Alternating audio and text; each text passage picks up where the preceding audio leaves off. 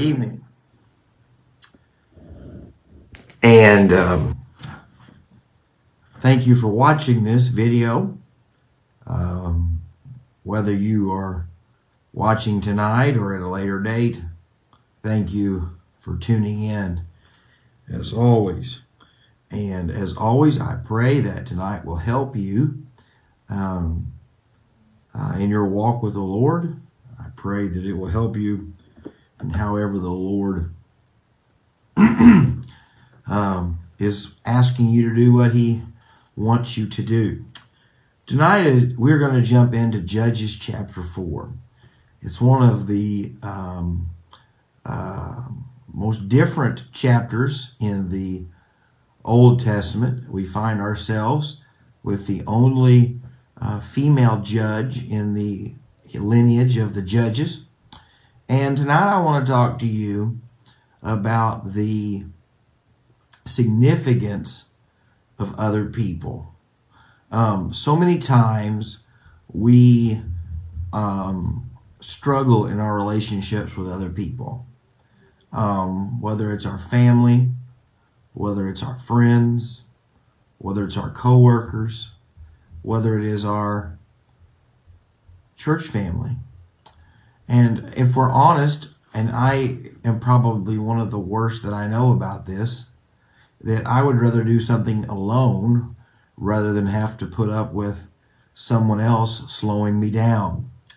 And in chapter 4 of Judges, I want to read to you this common theme in the book of Judges. Then the sons of Israel again did evil in the sight of the Lord, and Ehud died. So we see here the nation of Israel has run from God again. And during this time, there is a woman by the name of Deborah who is judging the nation of Israel. And it's not a good time in the nation. They have been in bondage. They are being invaded by foreign enemies. And and she gets a word from the Lord. And the Lord tells her to tell a military commander by the name of Barak. And this is what it says in verse 6. Now she sent and summoned Barak, the son of Abimon, from Kadesh Naphtali, and said to him, Behold, the Lord, the God of Israel, has commanded, Go and march to Mount Tabor, and take with you 10,000 men from the sons of Naphtali and from the sons of Zebulun. She hears from God and tells this military commander, you need to take your armies and defeat the enemies that are attacking Israel. I think it is interesting here that in every other case of the judges, God raises up a military leader to deliver the people. But here in this dark days of the nation of Israel, Deborah is ruling and reigning in Israel as a judge, but yet God doesn't call her to lead the military armies into battle. And I believe this is the reason, and this is a side note to our lesson. I believe men and women are equal in God's eyes, but we are different. There are things that men are to do, and there are things that women are to do. No less value, no less worth, but equal but different. And so she says, the Lord has told you to go to battle, to take these men and to deliver the nation of Israel. And listen to what he says in verse 8. If you will go with me, then I will go. But if you will not go with me, I will not go. And I told you that I wanted to talk to you about the significance of other people. You see, God did not call Deborah to lead the nation of Israel's armies into battle. He called Barak. But for whatever reason, Barak was afraid to go without her. And so God allows them to go to battle together. And so many times in our walk with God, each of us are gifted in different ways. That's why in a marriage, Husbands and wives are equal, but yet we're different. In a church, the Bible says we are all equal in God's sight. We are His children as Christians, but yet we all have different gifts and different skills that He's given us. And so what we see here tonight is that God uses one of them to lead the armies, the other one to encourage. And so in our walk with God, that is what He will do so many times. When He wants us to accomplish something for Him, He might partner you up with someone that you never expected. He might have you serve in an area that you never dreamed of. And the reason is because those areas that God has gifted you, He might not have gifted me. Those areas that God has set aside for you to accomplish something, He might not have set aside for me to do.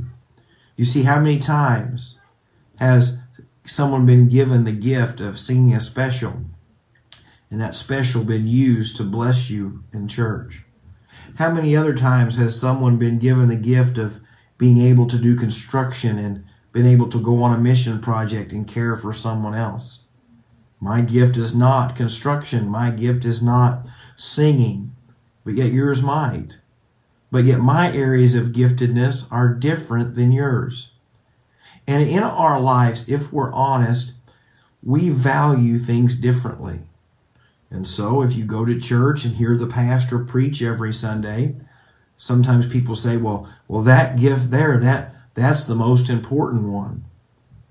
But yet, friends, that person working in the nursery so that young family can come into church and listen to the preaching is just as important in the kingdom of God. That person standing at the front door welcoming those new people into the church and making them feel like they belong is just important. In the home, so many times we hear this idea that a stay-at-home mom is devalued or a working mom is devalued. But yet if God calls a wife to work, then she ought to know that it's equal to the calling of staying home, or staying home is equal, raising children. It's all important to God, and we're all gifted differently. My wife is gifted as a mom to stay home and to care for our family and to care for our children. And there are people that will say, well, she just needs to get out in the world and get away from that. Well, it's not her calling. We put a value on calling. We put a value on the money that we make. We put a value on the things that we accomplish.